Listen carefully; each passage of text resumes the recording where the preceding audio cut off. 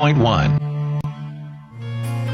events, personal values, political and social issues, technology, wars, and tensions. Join us for the next hour to discuss and learn how the things happening in our world today point to God's prophetic word as signs of the times. Follow the signs, open your eyes, read between the lines of what you see, look into the soul of reality, open your mind, look at the sign, never look back at yesterday, keep your gaze steady on the narrow way.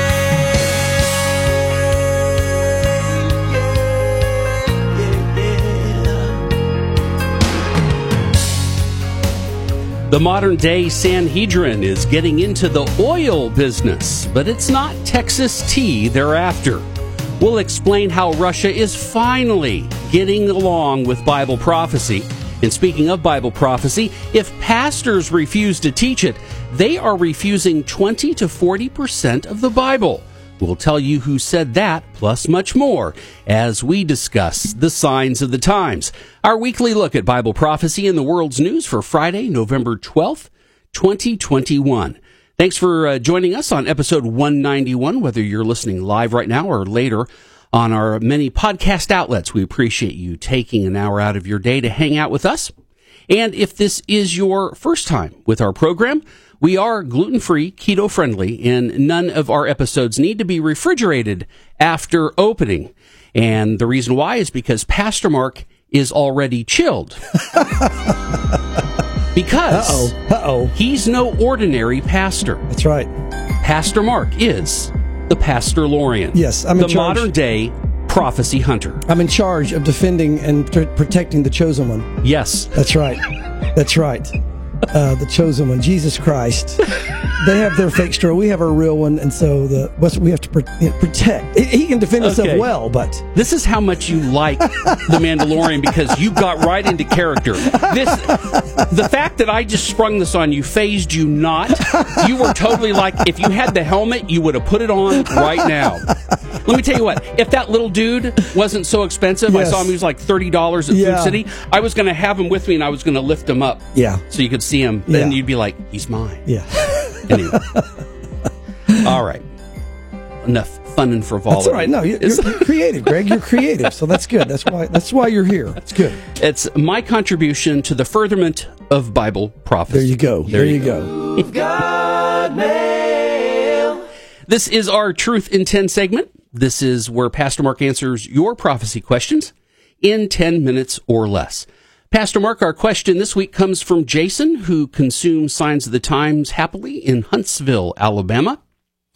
And the title for his question is Peace and Safety. And he says this, in 1 Thessalonians chapter 5, verses 1 through 11, it is my understanding that Paul is speaking about the rapture of the church. In verse 3, he speaks of whom I interpret to be the world leaders of the time who are saying peace and safety, and then sudden destruction comes upon them. If this verse is referring to immediately prior to the rapture, are we to gather that the sudden destruction is a result of the fallout of the rapture? Also, does peace and safety mean that's what the world's leaders' sentiments will be to the world population, maybe even in the midst of self-inflicted chaos and pestilence? I can easily recognize the safety part, which we can pull directly from any of the current administration's talking points about the COVID-19 vaccine. But what about the peace part?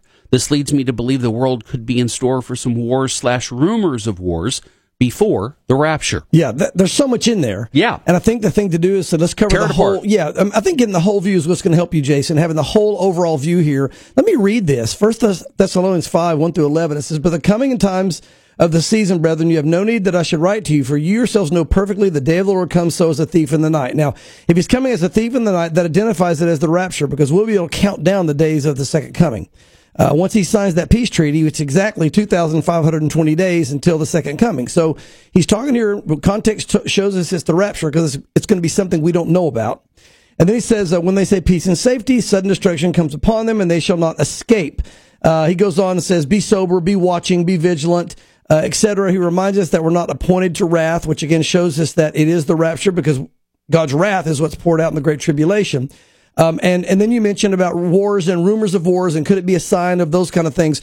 Let me back up and say, first of all, in Matthew 24, and then we'll get back to this, the Lord talks about what it'll be like in the last days. And Jason, all these things will be there in the last days. Wars and rumors of wars, earthquakes, ethnos against ethnos, kingdom against kingdom. All these things will be happening in the last days. And are happening. And have been for a long time. So it's not like it's something new. What he was saying is this. When he says, there in verse 8, this is the beginning of sorrows, it literally in the language is, this is the beginning of birth pangs. And it's speaking of a woman giving birth to a child. And it's like, it starts out gradual. They have what they call Braxton Hicks for a while to get the stomach ready. The muscles kind of self-contract. And then you move right into contractions when you go into labor. And the contractions come in waves. They get stronger and stronger as you move further in the birthing process. And then, they'll taper off and then get strong again, taper off, get stronger, taper off, get stronger. You get the point. The Lord said that's what it's going to be like. So there's going to be wars and rumors of wars right now, and there have been for years. I believe right now we're about to head in from reading articles, which we're not going to get into a lot today, I don't think, but because of the question, I'll mention it. I think we're getting ready to head into, very possibly, a contraction of wars and rumors of wars, because right now, Russia is threatening to, again, move on Ukraine. They know America's weak. Our president's not strong right now. For warfare, we're not a strong country. So everybody's going to make their move, and I've been warning that was going to come. China's talking about hitting Taiwan, taking that over. Russia now is talking about going back into the Yugoslavia or the Slavics areas. And you're hearing these ramblings. Iran's threatening America and Israel, which they always do, but at the same time, we may be headed into a moment, because they have kind of spoken more seriously about it, even in the State Department, saying there could be a war with Russia moving here, etc. That would be a contraction. That would be wars and rumors of wars, but that doesn't necessarily indicate the rapture, other than we know we're close. So all these things will be happening, and they'll be happening in different phases, different things. As far as the rapture goes and the peace and safety aspect of the question, the Bible says that when the Antichrist comes on the scene, right at the rapture, sometime right around the rapture, the Antichrist will come on the scene. And it tells us in Daniel chapter 11, he's going to come in with peace and intrigue. So he's going to usher in a season of world peace and intrigue at the very beginning of the final 7 years before the Lord comes back, which is after the church is raptured. And then after those 3.5 years of peace and safety, we finally have peace and safety. This world leader is making everything safe. Let's worship him eventually.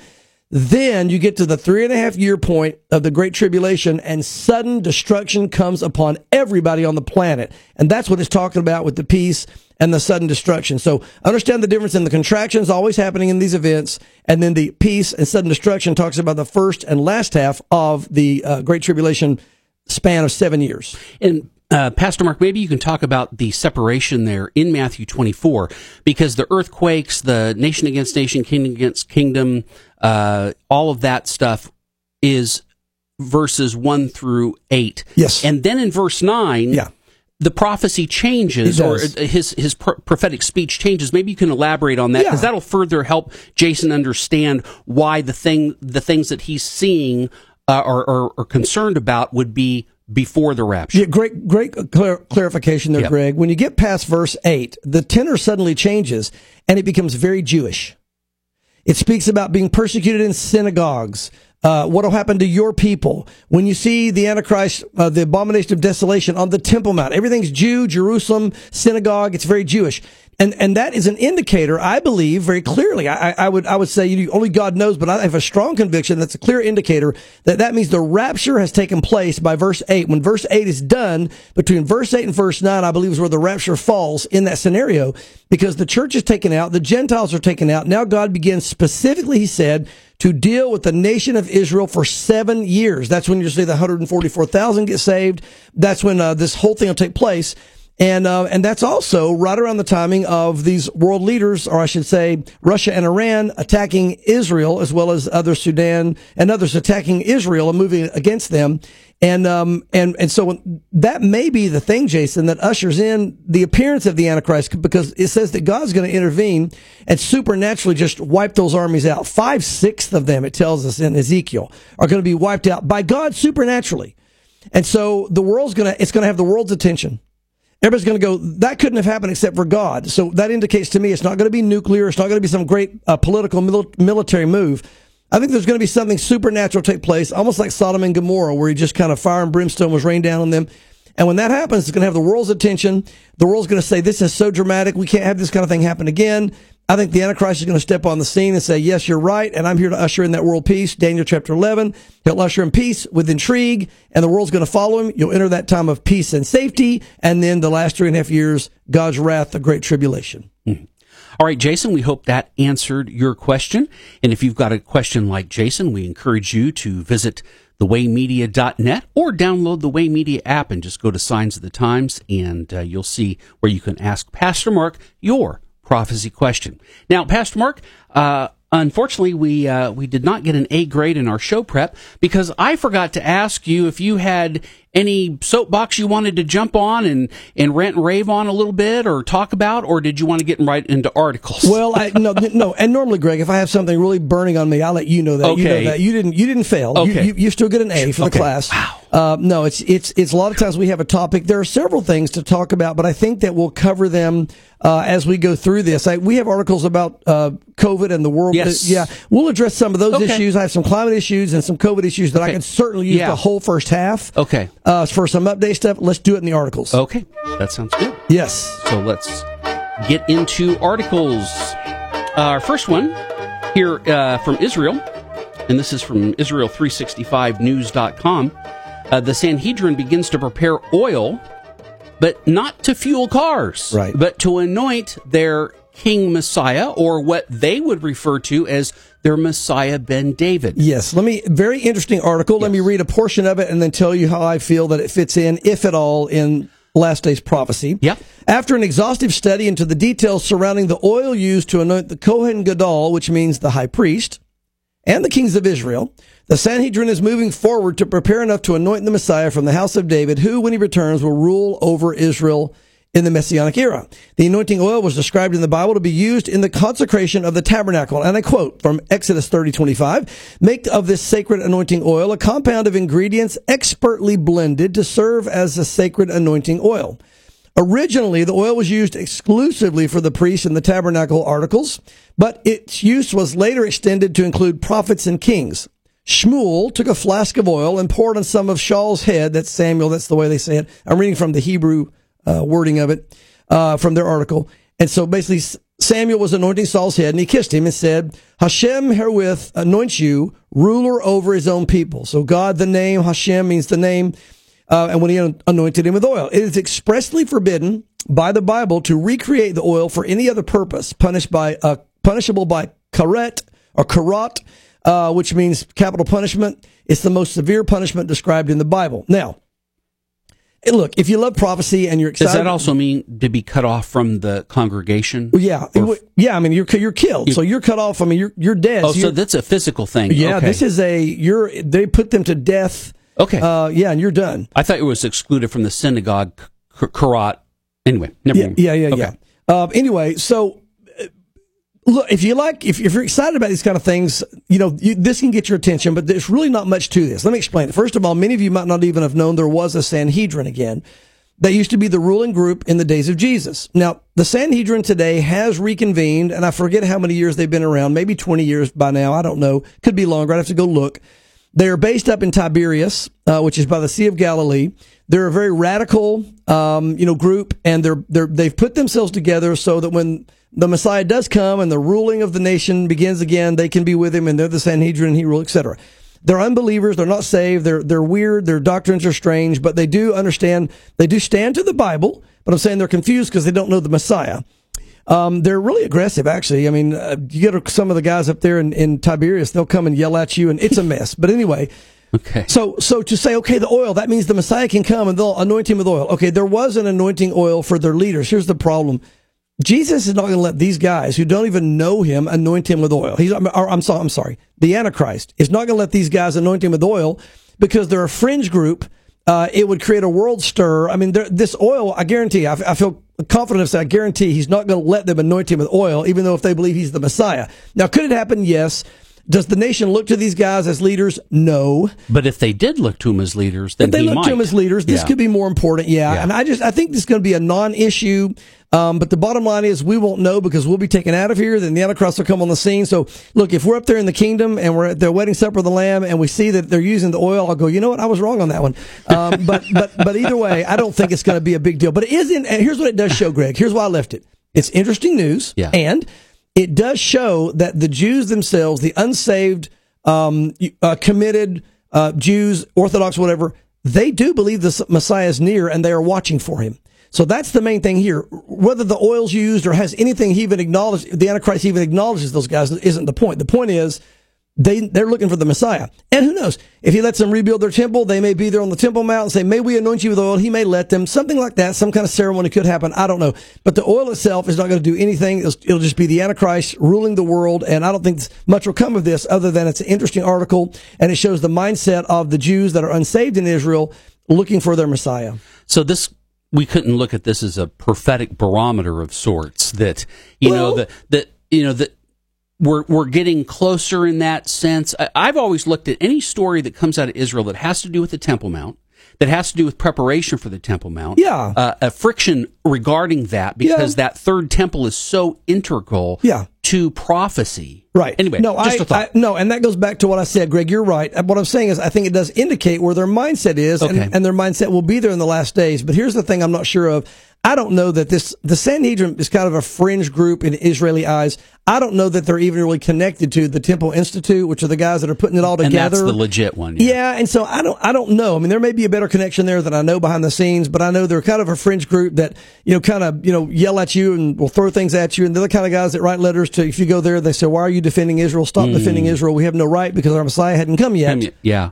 The Orthodox. They do. Yeah. It's the same kind of vein. Yeah. I mean, anyway, we'll see. But it's interesting enough. I wanted to mention it. To be continued. Yes. As with every other prophecy. Yes. Okay, let's look at some Ezekiel 38 and 39 news. This is coming from Israel365news.com, where we see Russia turns on Israel and blasts the IDF airstrikes in Syria. Russia, it's about time that you get on board with Bible prophecy. Yeah, this is a huge start coming turn after Israel. Yeah, this is the first time we've seen a turn like this. Two things have happened, Greg. One that we don't have an article I'll mention before I read some of this, and that is America for the first time backed the Palestinians on having their embassy in Jerusalem. That's never happened.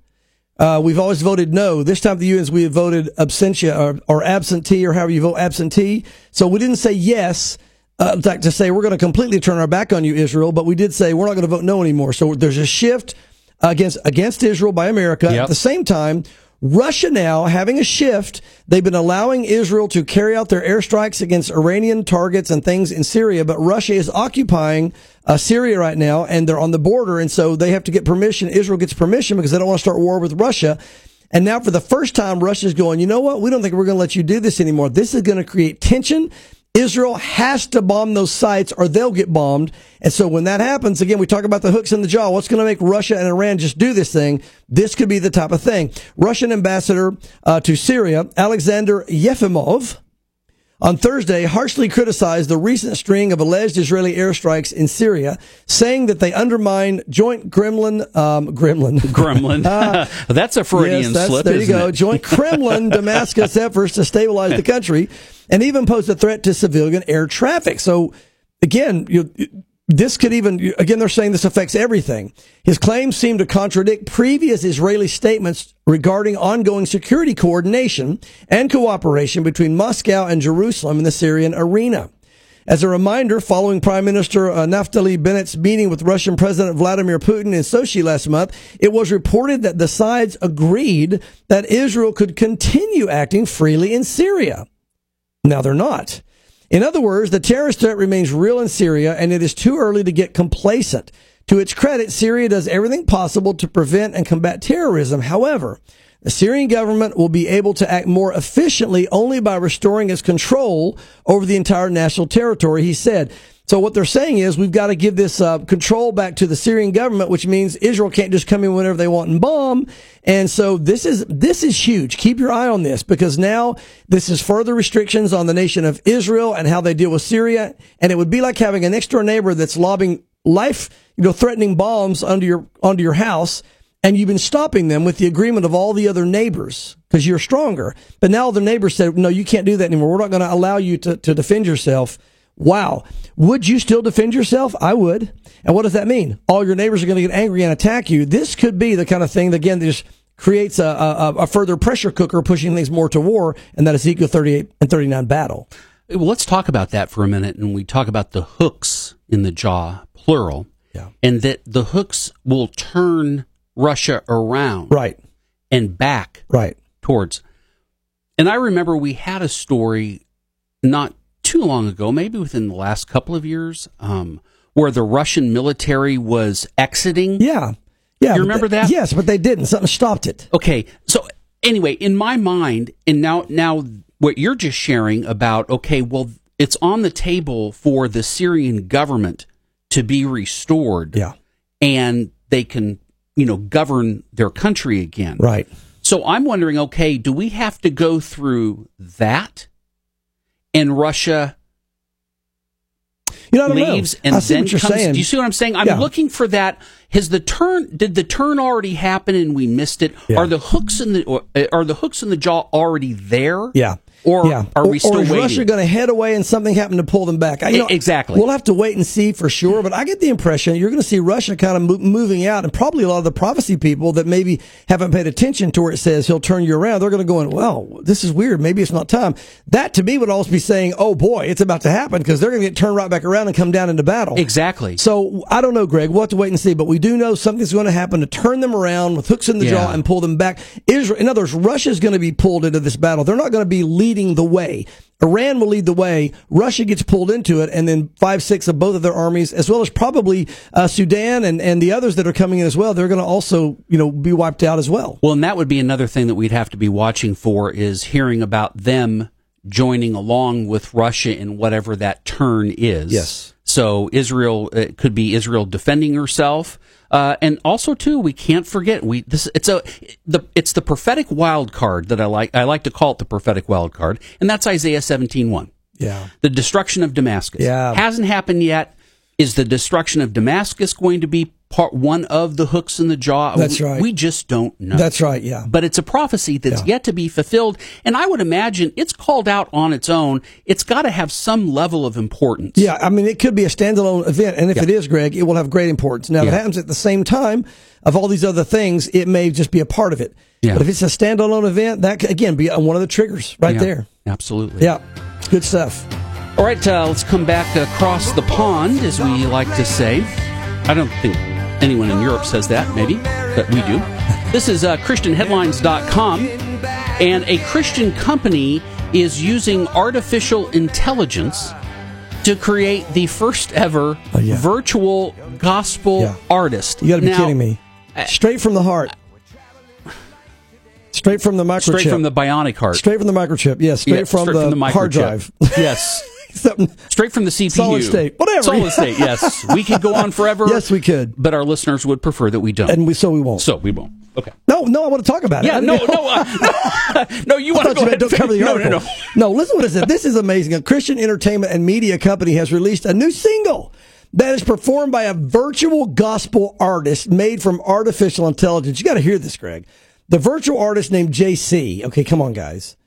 JC was created by Marcus Boone Enterprises in Atlanta, Georgia, reports CBN News. According to the website, the company was founded in 2013, and its vision is to captivate, cultivate, commission, and coach widespread audiences with solid expressions of God's love through entertainment. Okay, I get that, but how do you express God's love by a robot? Anyway, last month, MBE, the company, dropped its first single, Biblical Love, which is entirely performed by JC. According to the press release, JC was created to be a forefront runner in the metaverse. Or Meta. There you go. Isn't that interesting?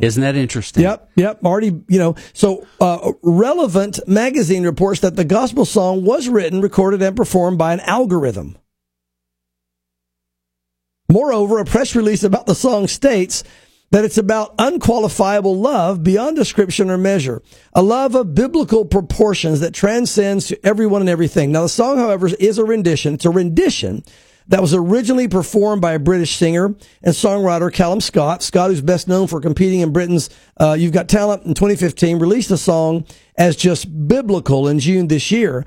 So they're doing biblical love, but they did an algorithm and kind of redid it with their own, computerized guy or whatever, this kind of thing. And, look, okay, technology's cool and you can do that. But to me, that takes away everything to do with the real soul of music. I mean, there's no real soul here. It's a machine. There's no, It's like, to me, what makes music so good is the heart it's coming from and the humanness of it. Right. And anyway, I know. Interesting technology. I don't know how that plays into last days other than metaverse stuff and the technology increasing, but it is very interesting. Well, we talk about a lot of these things that we see right now are preparation or conditioning society to accept things that are coming down the road.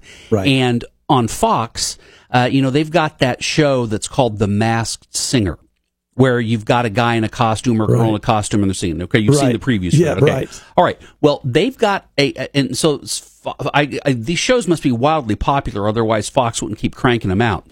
But they've got a show that comes on after that. Haven't seen it, only seen the previews, called Alter Ego.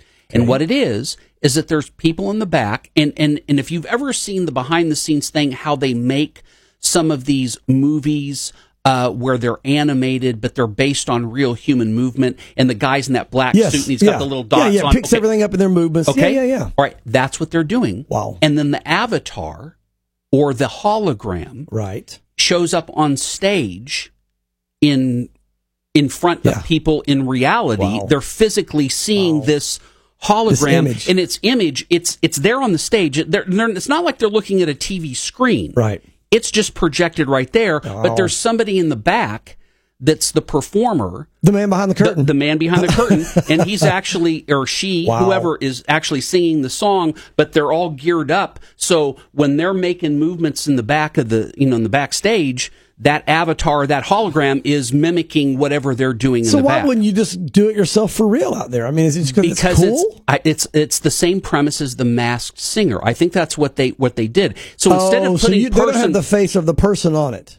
Right, it's a caricature. It's a different whatever it wants to be. Yeah. But it's a hologram. Yeah. It's not real. Yeah. In that again, sense. It could be the technology of the image. Again, exactly. It's kind of like beta testing. Yeah. Anyway, just thought I'd share that because it kind of fits in. And so, I mean, that it is. You look at that kind of stuff, Greg, and you realize, we're right there. I mean, the technology is right there, and it's. They could do that. The Antichrist could ask MC that. You've got demons, they could call it. And you could do like their own show. He probably will. I mean, you got talent, right? Yeah. It's just a thought. Yeah. Or you've got tyrant. Instead of you've got talent, you've got tyrant, and he shows up. Yeah, well, whatever. Anyway, probably shouldn't joke. We're just killing time because there's really not that much time. Well, 2 minutes to go. No, 2 minutes to go. So we want. Let me just, if I could, use the 2 minutes real quick. I'm going to be tonight in Nashville, Tennessee. Oh yes, please. At Grasslands Heights Baptist Church. Okay. Doing a prophecy conference. It'll start at 6:30. It's out in Franklin. It starts at 6:30, and then that'll be tonight, and then tomorrow morning there'll be another one at I think 9:00 is what time it is tomorrow morning. But it's free. There's no cost at all. We're going to be talking about just prophecy, Daniel, Revelation. We're going to be doing things. So if you're in the Nashville area and you hear this, we'd love to have you come out to Grassland Heights out in Franklin, the Grassland Heights Baptist, 6:30 tonight, and tomorrow morning 9:00 for a mini conference, a mini prophecy conference. Wow! And then you're going to be back here, back here Saturday night. Saturday night. Yeah, no, it's a busy day. It's okay. It's fun. It's great. No, seriously, you are the Pastor Lorian. I mean, just unbelievable energy. Well, it's almost more Star Trek. They gotta beam me up there and beam me back. So maybe I'd be more Captain Kirk. I don't know. That might be better. Now, Scotty, you could be Scotty. You've entered the prophecy transfer portal. Look, you've got all those things you push up and down on the board. Yes. You could beam me back and forth with that. I wish you could. It would save time. I wish this would work. Well, either way. So anyway, just want to encourage anybody that's in that area. That's just kind of a little plug there, and we'll be up there. I'll be up there and having fun with the people of Nashville. Yeah. Good. That's great. Okay, well. That's our way of killing time because there wasn't enough time to get into articles of interest that we still have on deck, but we are going to get into many of them when we come back on the second half and get into a lot of pestilence, plagues, disasters, and of course, heavy on the prophetic corruption. The Signs of the Times continues right here on WIAM. We'll be right back.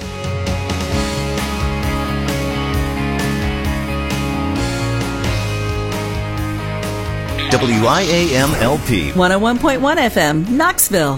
For any partnership to succeed, the interested parties must communicate freely and honestly about finances. Hi, I'm Chuck Bentley with My Money Life from Crown.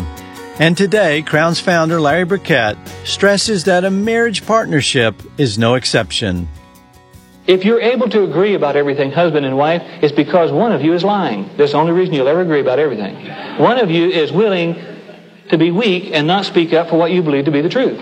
Because if you are married, you are different. And if you're different, you're not going to agree about everything. And that's kind of the check and balance again. You must learn to communicate. Let me tell you one of the things I would recommend is that every husband and every wife talk about their finances. A day, totally by yourself, to just decide, how do we feel about our children and their education? How do we feel about how much money we spend on our house, or on our cars, or on our clothes, or on entertainment? And do I have a peace about it? Do I think it's too much or too little? Do we give enough? Do we give too much? Are we giving to the right places? To begin to talk about it. And you know what many couples have found out? In fact, I've had many husbands who have told me, I never understood what an important asset God gave me because I never asked my wife what her opinion was. And come to find out, she really understood some things that I didn't have a grasp for, particularly about people. And especially sometimes about giving to needs, because women in great part are very sensitive to needs around them. And they'll sense a need, but if they don't sense that their husband's willing to listen, she won't ever mention it. In my new book, 7 Gray Swans, I describe potentially significant events that could happen. A gray swan's an obvious danger that we tend to ignore. My goal is to show you how to prepare for and survive these economic threats. The ebook is available now at Amazon.com.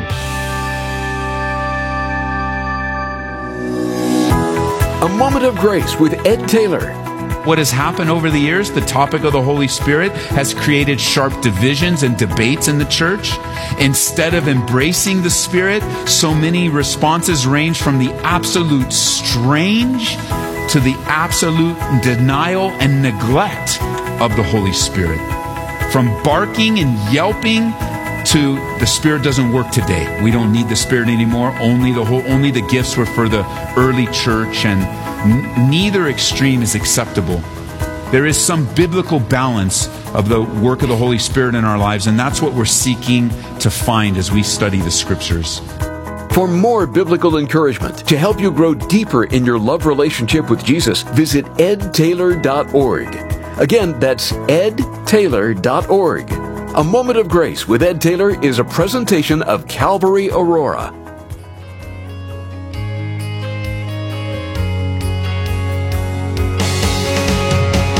Signs of the Times now continues. Here again is your host. Welcome back, everyone, to the second half of our weekly look at Bible prophecy that we find in the world's news. These are the Signs of the Times for Friday, February 12th, November 12th, 2021. Maybe I'm wishing it was February in 2022, or go back to February. I have no idea. There you go. And that's the neat thing about our Lord, as He exists outside of time. He knows everything from beginning to end. Right. He's multidimensional. He's nonlinear. And we're very blessed with that because we get to know the future. Yeah. And not be surprised about the things that we see. That's right. Yep. That's right. And we see a lot of pestilence, plagues, disasters, and corruption. So let's get into them. This is from timesofisrael.com. This is very interesting, Pastor Mark. COVID proteins, this has been identified now by an Israeli team, and you'll get into who this team is here in the article. But they have identified COVID proteins that are triggering strokes and heart attacks. Yeah, again, this is actually good news in the sense they're finding a way to cure it. Discovery made through peak in virus black box, end quote, could lead to therapies that halt havoc wrought on the vascular system, says the Tel Aviv University scientists. Israeli scientists have identified the virus proteins that are triggering strokes and heart attacks in COVID-19 patients. In a breakthrough they expect will pave the way for new drugs. As you know, one of the problems with whole COVID is it does cause strokes and heart attack. The scientists made the discovery by taking a peek into the virus's black box. Dr. Ben Mayaz of Tel Aviv University told the Times of Israel, explaining that his team analyzed all 29 proteins of the virus to figure out which of them are wreaking havoc in the vascular system. And I quote, coronavirus isn't purely a respiratory disease that we first thought. We have identified the proteins that put patients at increased risk of stroke, heart attack, and other problems associated with the vascular system. Now, again, most of you probably knew that there's been a heart attack and stroke associated with COVID-19. What they found is, again, the whole point, which we just read, is they're finding a way now to hopefully do away with that, to remove that danger of that happening. But I want to kind of bounce off this a little bit, Greg, because we're also seeing a lot of strokes and heart attack and things happening after the shot, when people go and get the shot. Yes. The numbers are much higher than are indicated. Which is what I thought this story was actually about. Yeah, but the numbers are a lot higher than indicated, actually. And I can't get into all the VAERS and all the different things. That's the group that you turn all these things into. The bottom line is there are a lot of strokes and heart attacks and other issues, neurological, all kinds of things happening from the COVID-19 shot as a consequence. Which brings up, again, a lot of questions, which is worse? However, this kind of brings up the point of what's happening is, since the COVID-19 will make the body more conducive to a heart attack or stroke, the shot mimics COVID-19 to create the proteins to protect you from it.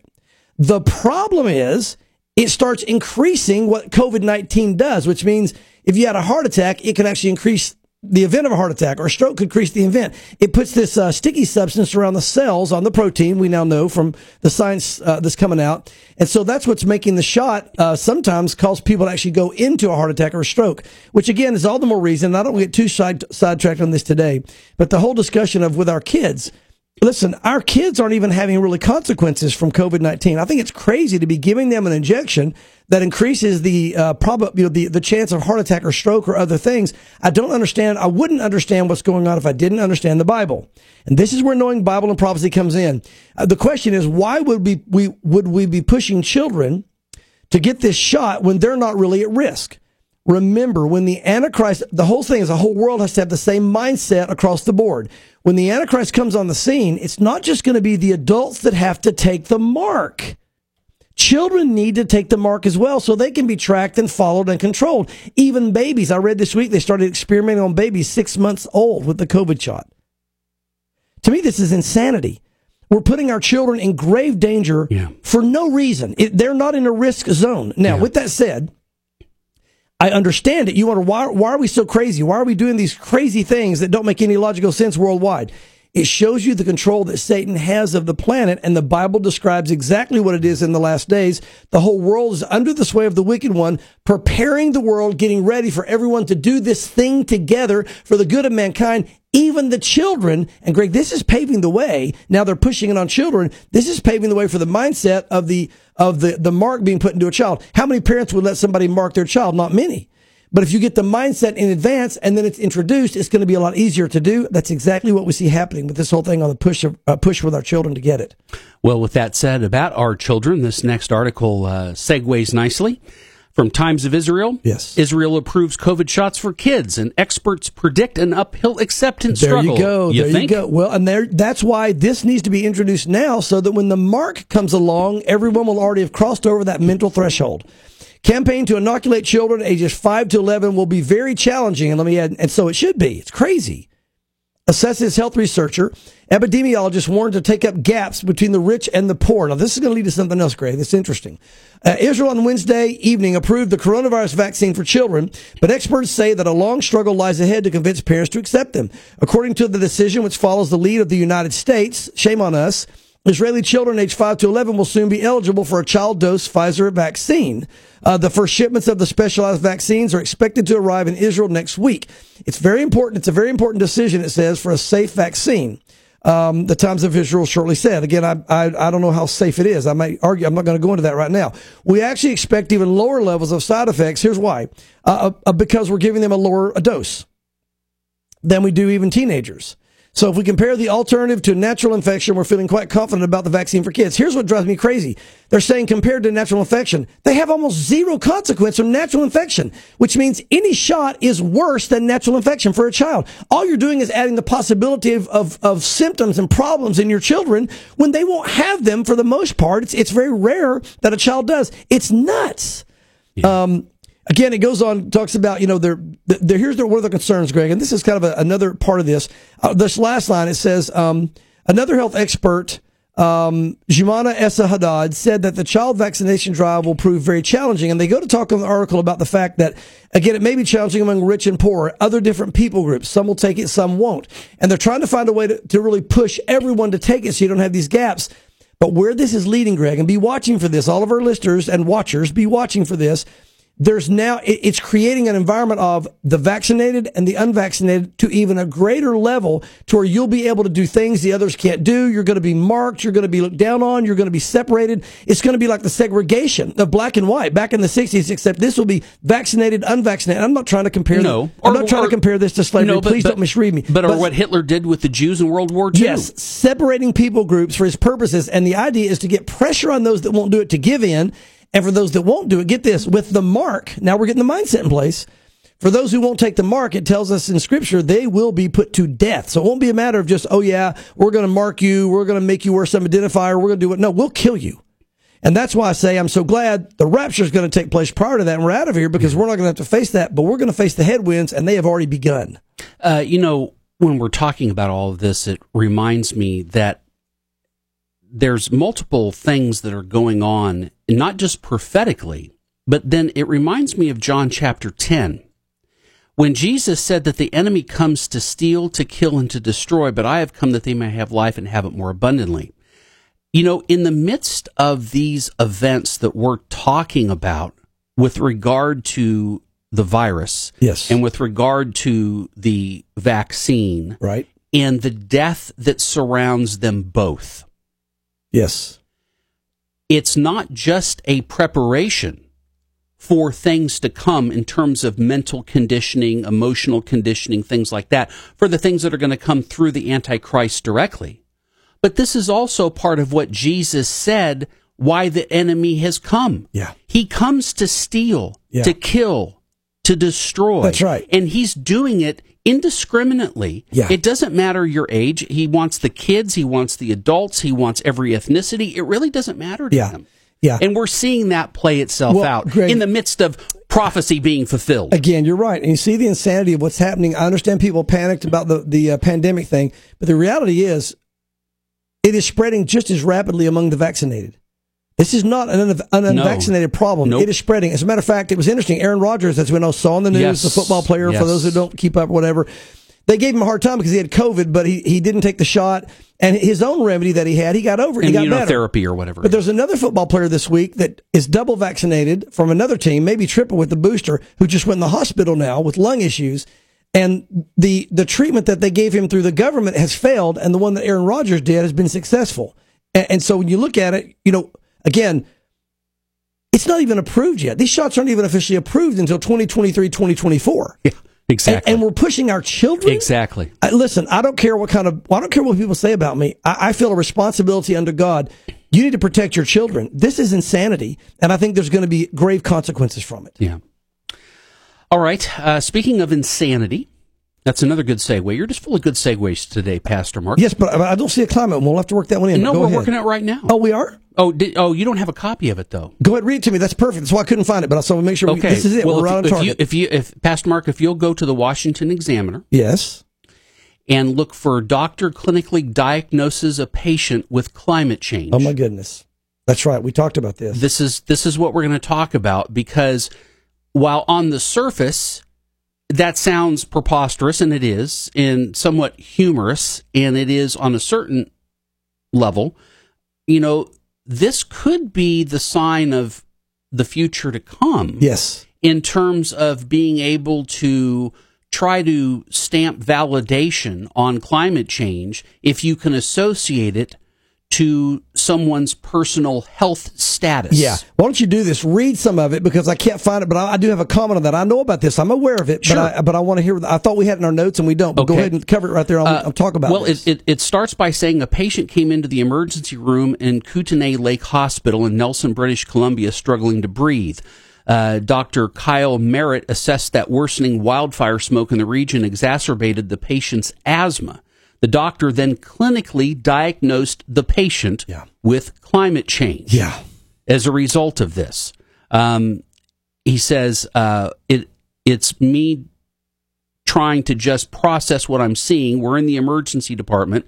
We look after everybody, from the most privileged to the most vulnerable, from cradle to grave. We see everybody. And it's hard to see people, especially the most vulnerable people in our society, being affected. It's frustrating. Yeah. So, he's attributing wildfires to... It's crazy. Yeah. Here's the bottom line, Greg, and the comment I want to make on this. Listen, I want our listeners to be watching this, because I believe this is the next thing to come down the pike. Whenever you get large numbers of people on a statistic, then it moves the masses. It manipulates the masses.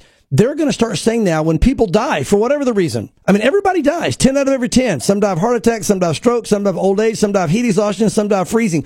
They're going to say, climate change killed this person. No, the fall of mankind killed the person. But let's get back. They're going to say, okay, so now we have one on an official statistic. How many more have died of climate? Let's go back and look. Oh, there's 1 million died over the years. Now these are dying of climate change. Listen, if they get a large, gigantic climate change statistic they can put up on the news every night, here's how many are dying from climate change. What does it force and manipulate the masses to do? We have to do something. Even if we have to give up cars, even if we have to give up oil and gas and give up vacations and give up warmth and give up freedoms and whatever we have to give up, it's all worth it, because we're saving the planet. Listen, this whole thing is such a farce. This is being used by the enemy, Greg, in such a demonic way to get the world to do what they want. Climate change, for those who do their homework, has been around since the earth was created. There's been warmer times, hotter times, cooler times, but they try to find things that they can go see that are happening at the moment and accentuate them to make their point. Listen to this article. I want to read an article from the AP I had for you. I didn't get you a copy of this, but listen to this. Talking about climate change. It says, this from the AP, actually the Washington Post. The Arctic Ocean is warming up. Icebergs are growing scarcer, and in some places the seals are finding the water too hot. According to a report by the Commerce Department yesterday from Bergen, Norway. Reports from fishermen, seal hunters, and explorers say they declared all point to a radical change in climate conditions and hitherto unheard of temperatures in the Arctic zone. Exploration expeditions report that scarcely any ice has been met with as far north as 81 degrees and 21 minutes. They're given the actual whatever.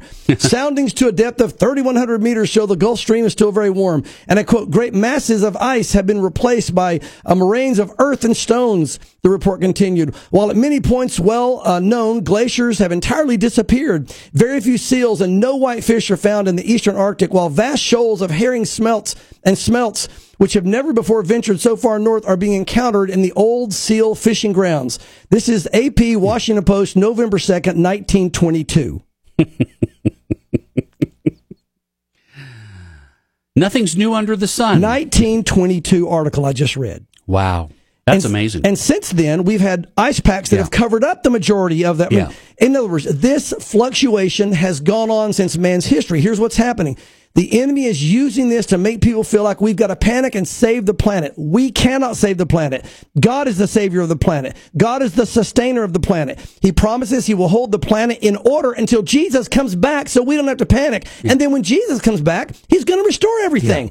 Be good stewards, yes, but relax. This is the enemy using it to manipulate the world. And so, sorry, I just had to get that off my chest. No, prior to the flood, Pastor Mark, the earth really didn't have changing climates. It was a temperate, you're right, worldwide, continual worldwide climate. Yes. When the flood came, and after the flood, then we've got our seasons. But I'm just wondering, language-wise, because you talked about in Matthew 24, the beginning of sorrows. The wording there indicates birth pangs, like childbirth. Yes. Okay. Yeah. So, in the instances in Scripture when it talks about that the earth groans for the Lord's return. Yeah. His very creation itself. Yeah.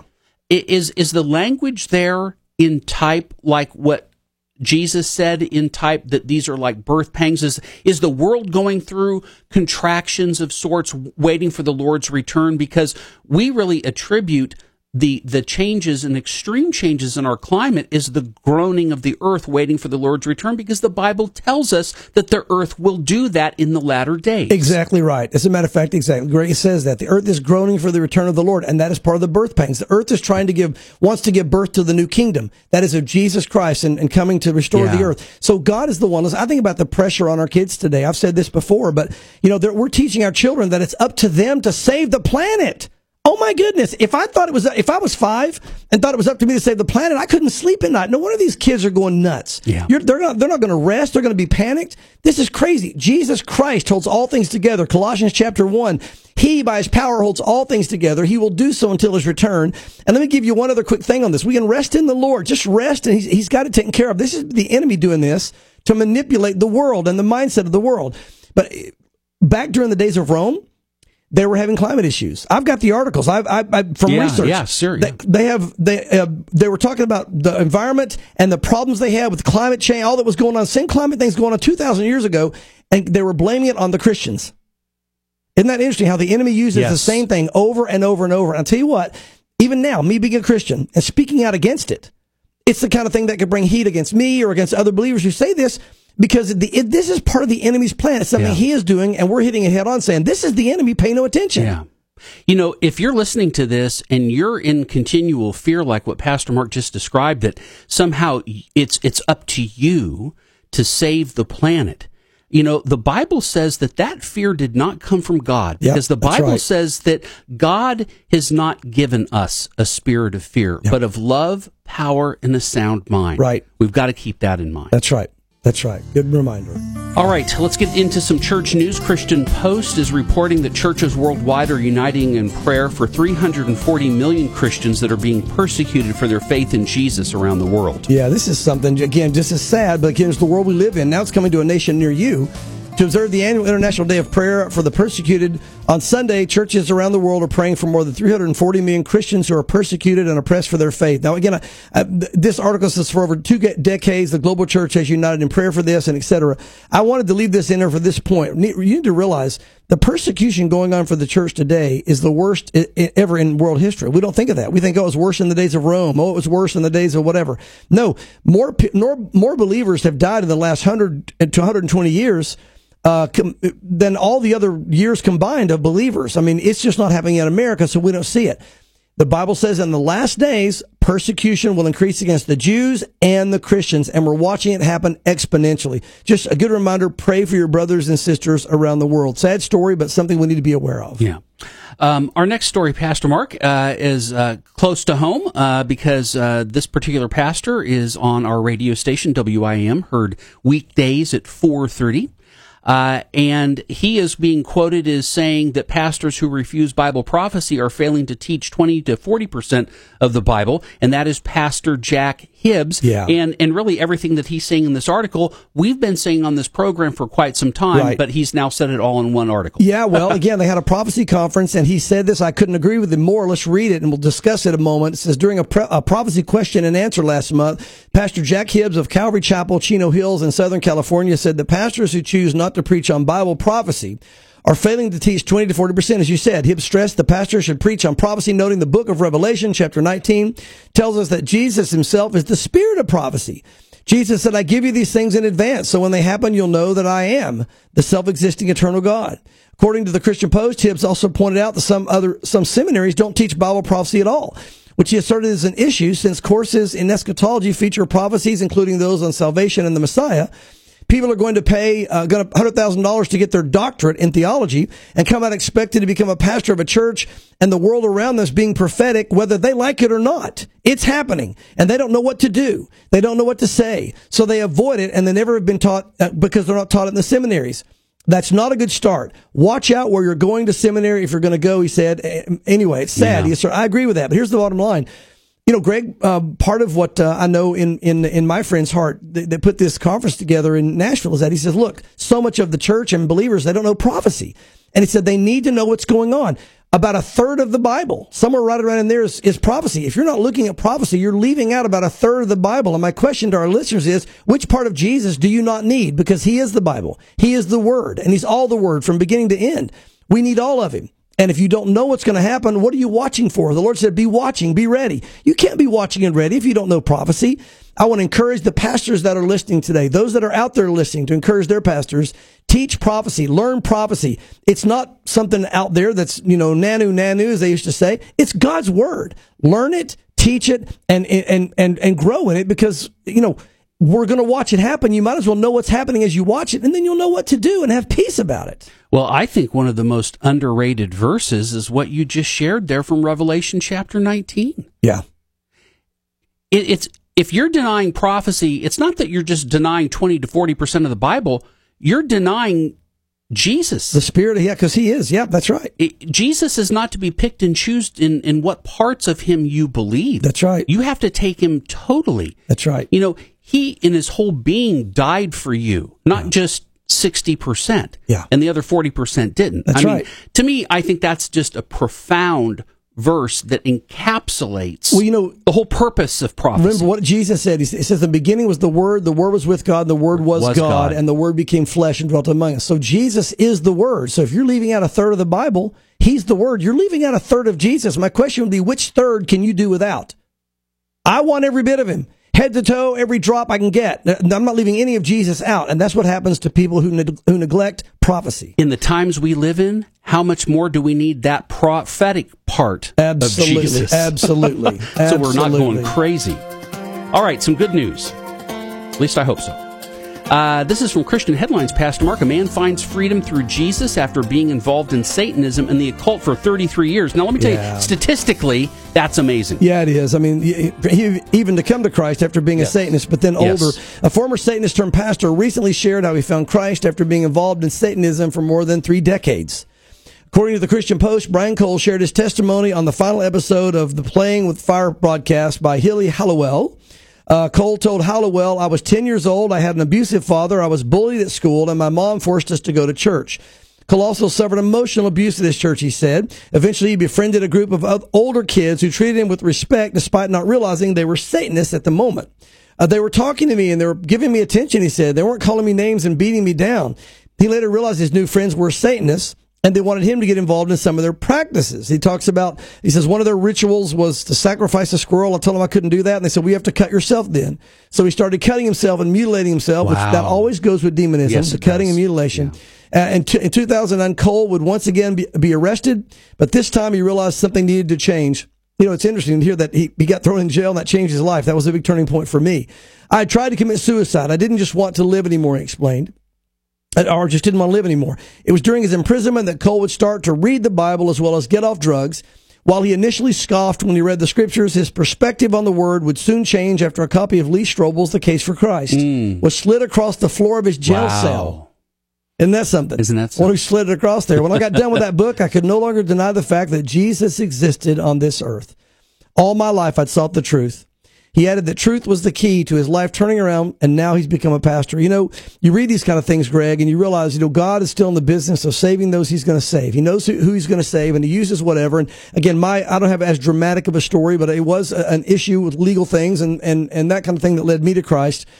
And some of us, it takes more. We have to be face down before we'll look up, and I was one of those. And if that's you today, look, I pray that you'd make a decision. If you're kind of stubborn about things, don't wait until you have to be thrown in jail or you're face down or some major tragedy comes into your life before you return to or turn to the Lord for help. Jesus said this, all you weary and heavy laden, come to me and I'll give you rest. He says, if you come to me, I will in no way cast you out. He will accept anyone. He will accept you right now, but you need to come on his terms. How do you do that? Just tell him right now, I am a sinner. I confess my sin to you. I ask your forgiveness of my sins. I believe you died for me on the cross. And Jesus, I choose now to give my life to you. And, say that to the Lord from your heart, not just your lips. Make it real. And if you do that, the Bible says you'll be born again and you'll inherit heaven forever and not just miss all this stuff we talk about every week that I don't want to be here for, and we're having to go through some of it. But you will have an eternity with the Lord of joy and bliss and family and forgiveness. And just, again, I I give you that invitation. Respond to that. If you want to receive the Lord, pray that prayer right now and respond to that. And if you want to talk to someone, call us here at Calvary Chapel, Knoxville. We will talk to you and we will pray with you as well. Yeah, that's great, Pastor Mark. Folks, thanks for listening to our program. And we do encourage you to visit thewaymedia.net, where you can get previous episodes of our program, ask Pastor Mark those prophecy questions, plus see our other content that we provide, including all the programming that we run 24 hours a day right here on WIAM. And if you do want to talk to someone about the Lord or about concerns, you can always call us at 865-609-1385 to talk to a pastor here on staff. We'd love to talk with you and pray with you, and hope to see you back here next Friday at 1:30 for more Signs of the Times right here on WIAM.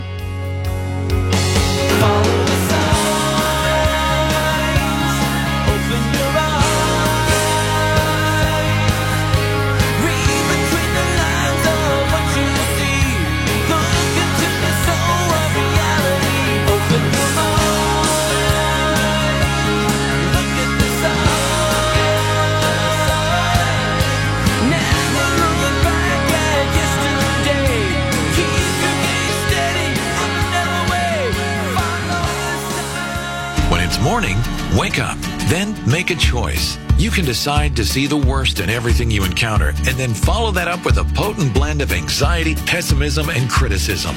Sounds delightful, doesn't it?